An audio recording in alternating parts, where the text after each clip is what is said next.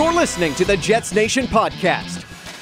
I'm Cody Bueller, joined by my brother Kyle. Today's show is going to be a special one. We are answering questions from Twitter, from you, our listeners. A bunch coming in today, so we're going to go through those one by one, and we're going to be covering a wide variety of topics. So sit back, relax, and enjoy. So to start off the show, just want to mention a few things going on at Jets Nation. There's a lot of exciting things going on right now. Super excited going into the Christmas season. We're actually counting the days until Christmas. We're calling it the 12 Days of Jetsmas. If you haven't checked it out, check it out now. Go to jetsnation.ca. So we're essentially counting down the days and using the significance of each number to kind of go into a specific post of the day. For example, the number 12 day was representing Dustin Byfuglien's 12 seasons in the NHL, just talking about that and his great career and so on and so forth. So just a great little event kind of leading up to the holiday season, lots of fun. The other thing I want to mention is that this is going to be featuring all the new contributors to Jets Nation. Recently picked up a bunch of new contributors. Go check them out. There's a mailbag or an airmail, on Jets Nation with all the new contributors, some details about them. You can follow them on Twitter. Just a lot of exciting things happening right now at Jets Nation. Well, Jets Nation is really about Twitter. We get a lot of questions. We get a lot of interaction on Twitter. Great way to interact with people. And so that's what we're doing today. We're going to answer some of the questions and some of the topics that have been brought up for today's show. And we're going to start with Graham Smith 15. He asks, what is a great need at the TD? Center or LHD? Now, I'm thinking he's meaning what's the greatest need at the moment, center or left-handed defenseman? So that's what we're going to answer. Kyle, let's throw this to you first. So before we get to this, I like the handle Graham Smith 15, but so many guys have numbers in their handles. What do they represent? Does this mean Graham is 15 years old? Maybe he was born in 2015. Was he? So he's 3 years old. Probably not. I'm just going to say probably not. But you see the significance of all those the recent NHL players wearing their year as their number. And we've seen that for a number of years. So you see a lot of usernames on Twitter in the 80s and 90s. A lot of people use those numbers. Maybe it's just a personal favorite number. Maybe he is 15 years old. Maybe that's his jersey number when he played hockey. Maybe he's born on the 15th day of the month. Feel free to hit us up, Graham, in the comments. But back to the question. Greater need at the moment, center or left-handed defenseman? Well, I don't think center is a need at all, really, to be honest. Maybe you could bolster it similar to last year with Paul Stastny coming in, because when you have Scheifele as your number one, obviously he's a clear-cut superstar in the league. There's no denying that anymore. Brian Little has been serviceable as a second-line defense or a center. Lowry has been, I think, really good so far this season. I think he's one of the best third-line centers in the NHL. Yeah, so maybe if you want to improve that fourth line, it'll be interesting to see when Kopp comes back, because Tanev, Lowry, and Perreault have actually been playing really well together. I know they had tried Kopp down as the fourth-line center for a while. I would like to see Kopp centering that fourth unit, maybe with Roslovic on one side and a guy like Appleton or Patan or Lemieux, any one of those three on the other wing, just for a different look. And I think that's a strong center core for the season. And maybe, just maybe, you want to bolster that for the playoffs, but I don't know if you need to. So I'm going to say left-handed defenseman is more important right now. But that being said, I don't think it's actually as big a concern in years past. Morrow's been okay. Kulikov's actually Morrow's been hurt a bunch too. Yeah, Kulikov's been looking better since he's come back from that injury. I'm going to say okay. And Sherratt's been serviceable. So once again, could you use an upgrade? Maybe, but I don't think either of these are big deals right now. But I think those are the two biggest needs though for the Jets. Like, they're stacked along the wing. They don't need another goaltender. You're not going to find anybody much better than Connor Hellebuyck, because he gives you a really good chance to win every night. You're not really going to be able to upgrade that. And right shot defenseman, you've got Trouba and Byfuglien and Myers, and really, there's not a lot of room to upgrade. Defense and center are really the only two positions, and I'm kind of with you there as well. Center is pretty solid. I think there is still room to upgrade Brian Little, and then whoever's that fourth line center, obviously there's still room, but I would say the greatest need would be at left-handed defenseman, because after Josh Morrissey, there's quite a big jump between Sherratt, Morrow. I'd like to see more from Niku.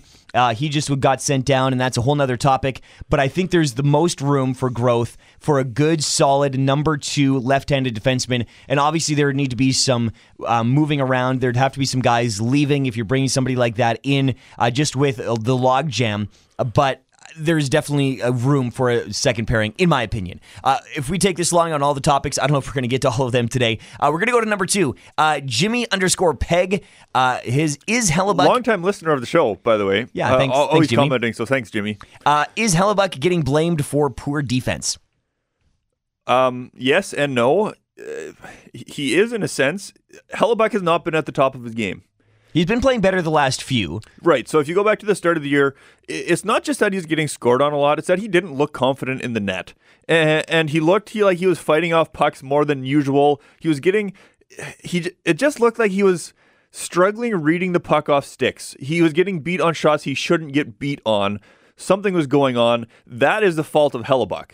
That being said, if you look at the shot charts and the shot maps, last year the Winnipeg Jets absolutely dominated in not allowing high danger chances. If you look at the shot map, it's a giant blue ocean right in front of Hellebuyck. This year, almost the exact opposite, at least at the early going. So I think it's definitely a little bit of both. Hellebuyck has not been up to par, and the defense is not helping him out as much as last season. Agreed. It is 100% both. Hellebuyck definitely hasn't been playing as good. The defense hasn't been playing as well either. There is room to improve for both. And even against the game last night against the Edmonton Oilers, there was ones bouncing off of skates. It wasn't really Hellebuck's fault. And so there has been some that have been his fault, others that haven't, and then some that are just going to go in no matter what. So I think there is still room to improve in all aspects. So that doesn't really answer the question, but other than the fact that a good combination of both. All right, so next up, we've got Java Cali. Where to get center like Nick Backstrom from Washington, to feed Laine? So this is going to be the final question here to wrap up segment number 1. Kyle, where do we get a center like Nick Backstrom to feed Laine, like Backstrom feeds Alexander Ovechkin?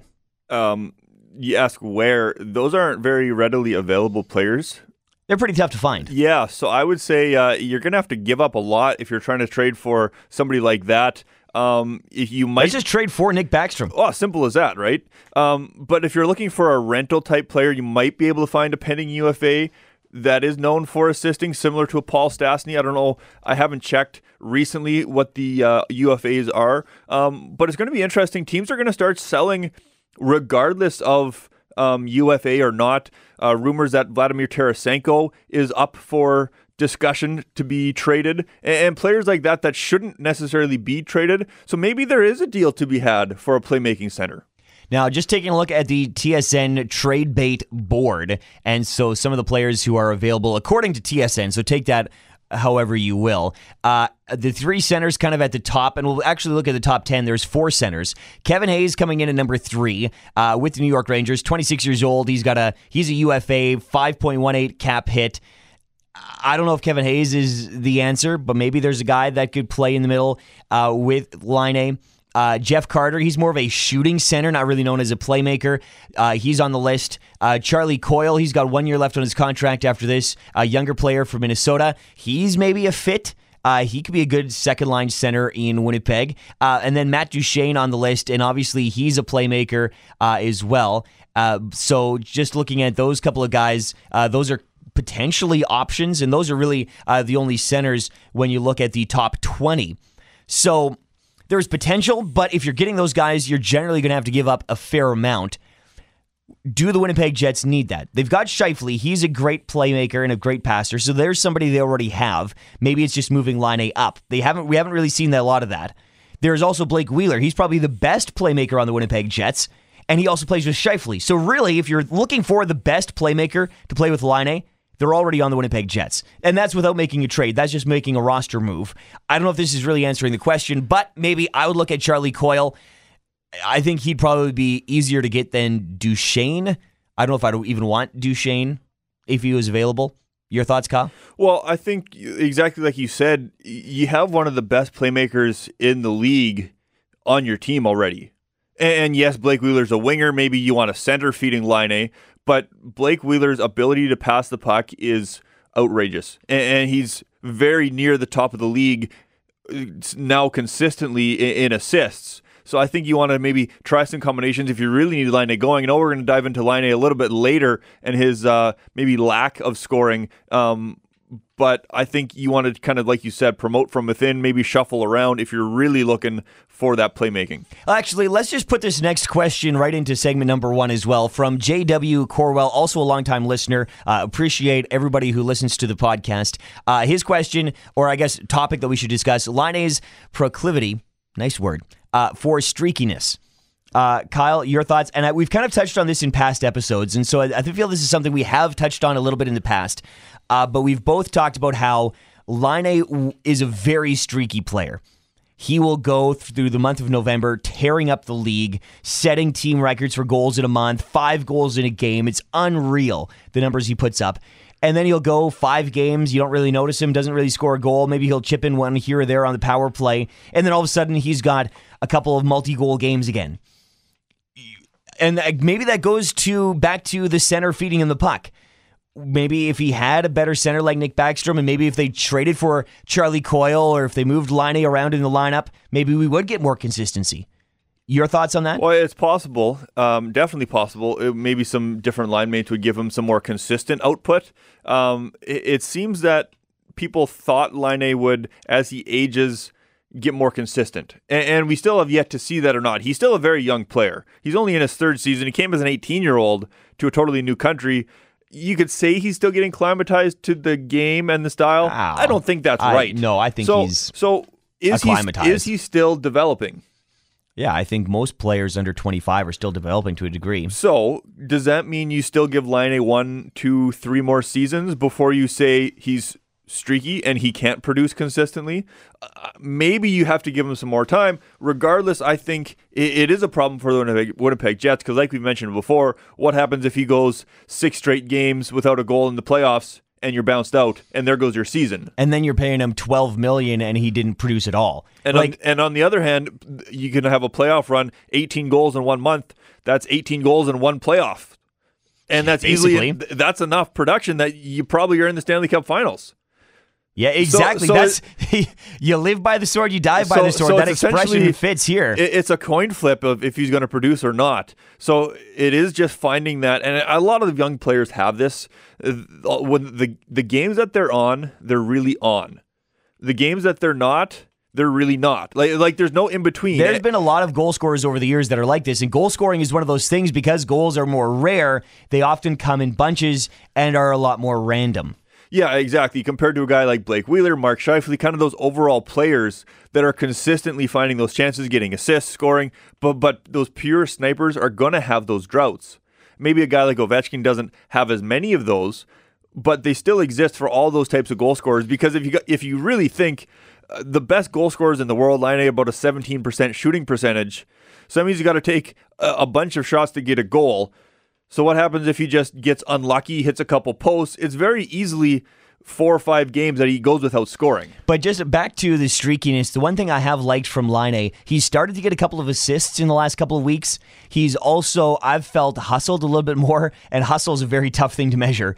But in my opinion, just from watching him over the last few games, it feels like there's a different effort level, or there's something a little bit different opposed to what we saw at the start of the season. And so then that's a great way to combat streakiness, and maybe we'll see a little bit more consistent play. He doesn't need to be scoring. If he's putting up assists and he's not a defensive liability in his own zone, to me, that's a win if he's not putting up goals. And so I think that maybe the streakiness could be reduced a little bit if we can continue to see more of that effort and more of that. And again, it's something that's hard to quantify and it's hard to measure, but hopefully we can see more of that consistency from Patrik Laine. So we still have a few more questions to take a look at, some fun ones regarding defense, and that's coming up in a few minutes.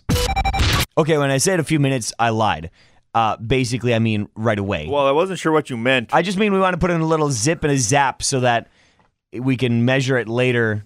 I guess so. Starting point you is. heard that zip zap about 10 seconds ago now, so now we're getting into the second segment. If we keep dawdling like this, it will be a couple of minutes. You could do that. I don't think we want to do that. I got a chance to go to the game last night for the Winnipeg Jets. It was my second game, actually, of the year. I don't usually get to more than one per season, so it was nice. Got a friend taking me to the game last night. I had never seen Connor McDavid in person. And this question actually coming from Ian_Hamilton 01. So again, not sure if he was born in 01, the connection to 01. He is 1 year old. Maybe. But he just basically said what a great game last night was. And as somebody who was in the building last night, I love the atmosphere. Just when the Jets score a goal, there is something about that group massive high where everybody is just so excited. The building's roaring. You score a goal. I can only imagine what it's like being on the ice when you score and the building erupts. That has got to be the most unreal feeling. And I could definitely see how that could be like a high. You get a rush from that. And so the game last night, as a fan, it was amazing. For the Jets, there is definitely some things to maybe be a little bit nervous about. They're down 1-0. They come back, they score 3 straight. They're up 3-1. And then Edmonton scores 3 straight goals. They're up 4-1. 4-3. 4-3, sorry. They're up 4-3. Jets dominate in the third period, tie the game. Connor McDavid hits the post in overtime. Then the Winnipeg Jets win in overtime. Josh Morrissey with a nice shot. So you look at that, it had everything you want as a fan. Lead changes. You don't know who's going to win. Great play from the Jets. Lots of goals being scored. The Jets probably weren't super excited about it. I know as a fan was. But when you look at the game last night, it wasn't a bad game from the Jets. Even though goals went in, I think there was 2 goals that went off skates. I think, and when you look at those, it's how do you... Like, Connor McDavid is the best player in the world, and we saw why. And being in the building, you see, like, even just in warm-up, watching his hands, watching his routine, his speed, his quickness, the way he moves the puck, it's impressive. And whenever he steps on the ice, you just instantly knew. You could see, you could just kind of feel McDavid's on the ice. And he was generating chances. He set up a couple of those goals last night, and, like, they're bouncing off of skates. It looked like they were one they reviewed, and you could debate whether there was a kicking motion. We don't get the best review on the Jumbotron. It looked kind of like he was stopping and he was kind of deflecting it in. So there was movement towards the net, but I think they just said he was stopping, and so that's why it counted. But either way, I didn't really fault Hellebuck too much. There was one that maybe was a little bit soft, but again, it was right in the slot. There was a bad giveaway, a couple of bounces, but the Jets battled back, dominant third. I liked what we saw last night from the Jets, even though it was a 1-goal game in overtime. Yeah, so it's interesting because the Winnipeg Jets have been prone to giving up leads, specifically in the third period this year. This time they did it in the second period, trying something new. So they go up 3-1, and I thought at that point you hope to score one more, but a 3-1 lead is enough that you can win the game. Well, any lead should be technically. So you allow a bunch of goals in the second period. Now all of a sudden you're down and you're chasing the game. The script is flipped a little bit. So now it's the Edmonton Oilers who are essentially a defensive shell, and the Jets are pressing. I believe the shot attempts in the third period was 41-5 or something like that. The actual shots on goal, outrageous. I think Natural Stat Trick had the high danger scoring chances, like 7-1 or 7-2 for the Jets. So it was a great third period. You could argue maybe some score effects a factor. You could also maybe argue the Hitchcock effect a factor as well. But regardless, it's nice to see that fight from the Jets, that when they do give up a lead, they can get it back. And we haven't seen that earlier this year, is that when teams start scoring on them, they keep scoring, and then they just still keep scoring, and the Winnipeg Jets can't stop it. They did an okay job against Chicago last game as well before the Oilers. They're up 4-0, give up 3 straight, but they stopped that. Still a little bit too many to give up. And against the Oilers too, you give up 1 too many, now all of a sudden you're chasing the game. But it's just a weird little quirk this season that we haven't seen in years past that the Jets have to learn how to fight through. Now, so it was a really good game last night for the Jets. They've won 3 in a row right now. They're near the top of the division. It's given me a lot more confidence just seeing them put together some wins. I've heard that they're actually on a better pace to start the year than they were last year. Yeah, 1 point actually through the same amount of games. 1 point more than they had last season, sorry. Yeah, and so just going to the game, and we were talking about this at the game, it's fun going to the building when you feel you have a chance to win every night. It's fun watching the game. And even if you lose, you know that there's a pretty good chance we're going to make the playoffs. Because I remember in seasons past, every loss was like, oh no, that might be it. We might not make the playoffs. But now it's like, we're in second in the entire West. We're looking good. We were first again for a few minutes. Right. And so we're in a comfortable playoff spot. And it's like, there's not that same pressure. There's not the sky is falling if we lose. It's a nice feeling as a fan, in my opinion. And so there's still a couple of things we want to talk about, though, here on the fan response show. And so we're going to actually include the next 2 questions or next 2 topics in the final segment. And that one actually, both of them looking at defense.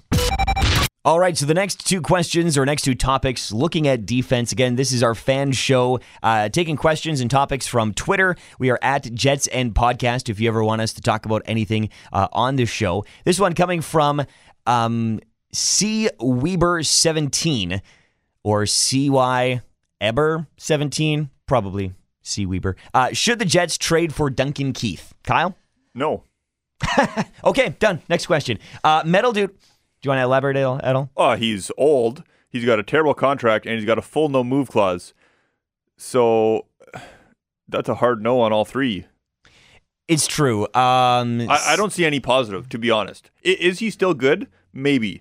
But like I said... we talked about earlier in the show that you could need to upgrade left-handed defense, but I just don't think, and I'm with you as well, for the price... that it's going to cost you to get him, even if he was to waive his no-move clause, because let's be honest, the Jets have a much better opportunity of making the playoffs and going farther than the Chicago Blackhawks, but I just don't see him leaving that place right now.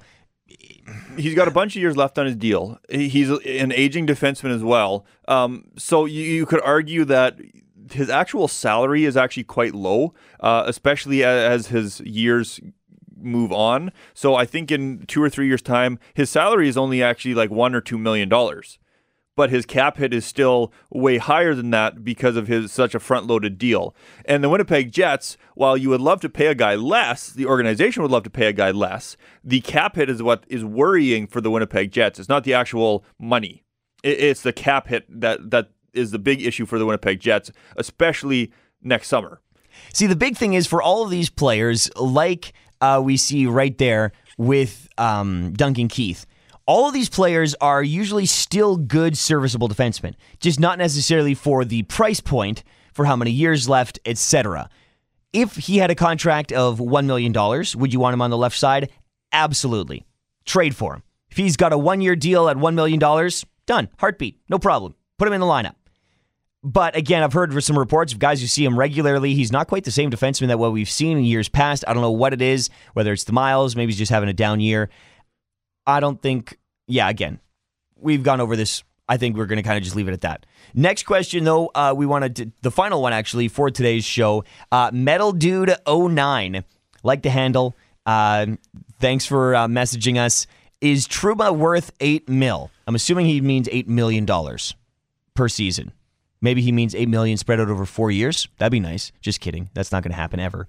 $8 million, kind of a number he's picked. Personally, I'm of the opinion the Jets are going to get one more year of arbitration, and then after that, they're going to have to trade Trouba because I really don't see a way where he signs a contract long-term in Winnipeg. Do you see that happening? No, I agree with you. So I don't know if it really will come to that. But the question is asking, is Trouba worth it? Right. And okay, I would say the answer is no. Same as Duncan Keith. You don't want Keith? Trouba's not worth $8 million. As simple as that. But let's be honest here. Jacob Trouba right now is making $5.5 million, and that's what an arbitrator valued him at. So there was assessments made, and the arbitrator looked at his work, looked at everything, and they said this guy's worth $5.5. So to say, is he worth $8 million right now? Probably not. That's a huge jump. That is a pretty big jump. And so just kind of like looking at a comparison, and like there's been a lot of talk about $8 million, and that's a fair question to ask. We really appreciate Metal Dude commenting and asking us that because the way salaries are going up, these guys are getting paid more and more money every year. Guys who were making $8 million before are the guys who are now making, or who should be now making, like 9 or 10. And so it's kind of interesting just kind of the way the system works. Young guys are getting paid more than some of the older veterans who are better players just because of when they signed the contract, the way the cap's going up. And the other thing is, too, is Trouba worth $8 million? I would say no. But will he get $8 million on an open market? Probably. He probably will. If it gets to free agency, like you said, an arbitration happens next summer, 2 years down the road, he doesn't get traded, he just signs, totally open market deal, it is very possible Trouba signs for $8 million. I would not say that's out of the question, but I don't think he's really worth that, given what we've seen from him so far. Can he be a first-pairing defenseman? Yes. But I know you have it up in front of you there. When you're looking at some of the players who are making around that money right now, I would not put Trouba even in the same conversation as any of those guys. No, you look, PK Subban, he's making the most out of right-handed, right-side defensemen in the NHL, $9 million. That's his cap hit. PK Subban's better than Jacob Trouba. Brent Burns is making $8 million exactly. So is John Carlson. John Carlson is probably the best comparable, just in the sense that he's a little bit younger. He's 28. He just signed his contract with Washington, and that's a long-term deal. But he just won a Stanley Cup. He is he's a little bit more established. He's probably a little bit more offensive-minded than Jacob Trouba, especially if you're looking at the season this year. John Carlson's already got 32 points. Jacob Trouba has 15. And John Carlson just signed for $8 million a season. So, and he's been playing 25 minutes a night. He's one of the best defensemen on the team. So you look at that right there. Is Jacob Trouba worth that? No. Shea Weber's contract was signed a long time ago. He's making less than $8 million a year, just under. But Dustin Byfuglien, his contract not too long ago, he's making 7.6. But he does get a raise. He does get a raise, yep. So he will be over that $8 million mark. Who? Dustin Byfuglien. His cap hit is 7.6. Right now. Yeah. But when his new deal kicks in next season. Right. Yes. Yes. Yeah. Okay. Then Aaron Ekblad, he's making 7.5. And here's a guy who came in as a stud defenseman, number 1 overall pick. Chris Letang's making 7.25. Drew Doughty is making 7. But he's a pending UFA in Again, for an absolutely massive raise. He is going to be getting a massive raise. Especially with the banter of him and Carlson going back and forth saying, I'm going to get paid what I'm worth. And again, Erik Karlsson, also a UFA, he's going to get a massive raise. But so you look at some of these numbers, I would say he's worth less than $8 million. I would say I would rather have pretty much any of those guys listed than Jacob Trouba. And that is not a slight to Jacob Trouba whatsoever. But would I rather have John Carlson on my team? Probably. Would Yes. I rather have Brent Burns? Would I rather have Aaron Ekblad, Chris Letang, Drew Doughty? I would rather have any of those players rather than Jacob Trouba. Jacob Trouba is a good defenseman. He's not lighting the world on fire offensively. He's not a major offensive threat. He's not looked at yet among the NHL's elite when it comes to shutdown defensemen yet either. When you go around the league, nobody ever brings up, oh man, who's the best shutdown defenseman in the league? They don't say Jacob Trouba, generally. They still classify him as a young, kind of up-and-coming right-shot defenseman, but let's be honest here, he's already 24, so he's basically he's in his prime right now. He'll probably get paid $8 in an open market. I just wouldn't pay him that much. I think the Jets are going to have to trade him before next trade deadline. So I think as well, Jacob Trouba is not the best defenseman on the team, right? No, he's not. And so we know he should make less than Dustin Byfuglien. I personally think Josh Morrissey is better than Jacob Trouba. I know a lot of people have argued that Josh Morrissey is the second best defenseman. Some people even argue he's the best defenseman for the Winnipeg Jets. I think Josh Morrissey, if anybody, is worth that $8 million mark. And I think Trouba is a little bit below that. So what would be fair for Trouba? 6.5, max maybe 7 is what we kind of talked about in summer. I think with the market going up though, and especially if somebody's signing him to a premium as a UFA in a couple of years, he might get $8 million on the open market, but I don't think he's worth that to the Winnipeg Jets right now. So a lot of different topics covered on today's show. Thank you very much to everybody who commented and talked about this on Twitter. I really appreciate all of the people commenting. We actually just got one from the High and Wide podcast. That's actually one of my coworkers who's on that podcast. Give them a follow. Best memory of the Winnipeg Jets 1.0 or 2.0. Kyle, just quickly here to close out the show. I think I'm going to go back to last year's playoff run. There was nothing quite like those whiteout parties, the entire city getting behind them. And yeah, you could argue maybe when they made the playoffs back in 2014, but it was not the same atmosphere in Winnipeg as what we saw last season. That is my favorite moment so far for the Winnipeg Jets. Yeah, for me, I am right there with you. It is all about that playoff run last year because neither of us were really around for the former Jets. Teemu Selanne and the throwing the glove in the air, shooting it out of the air, that was amazing.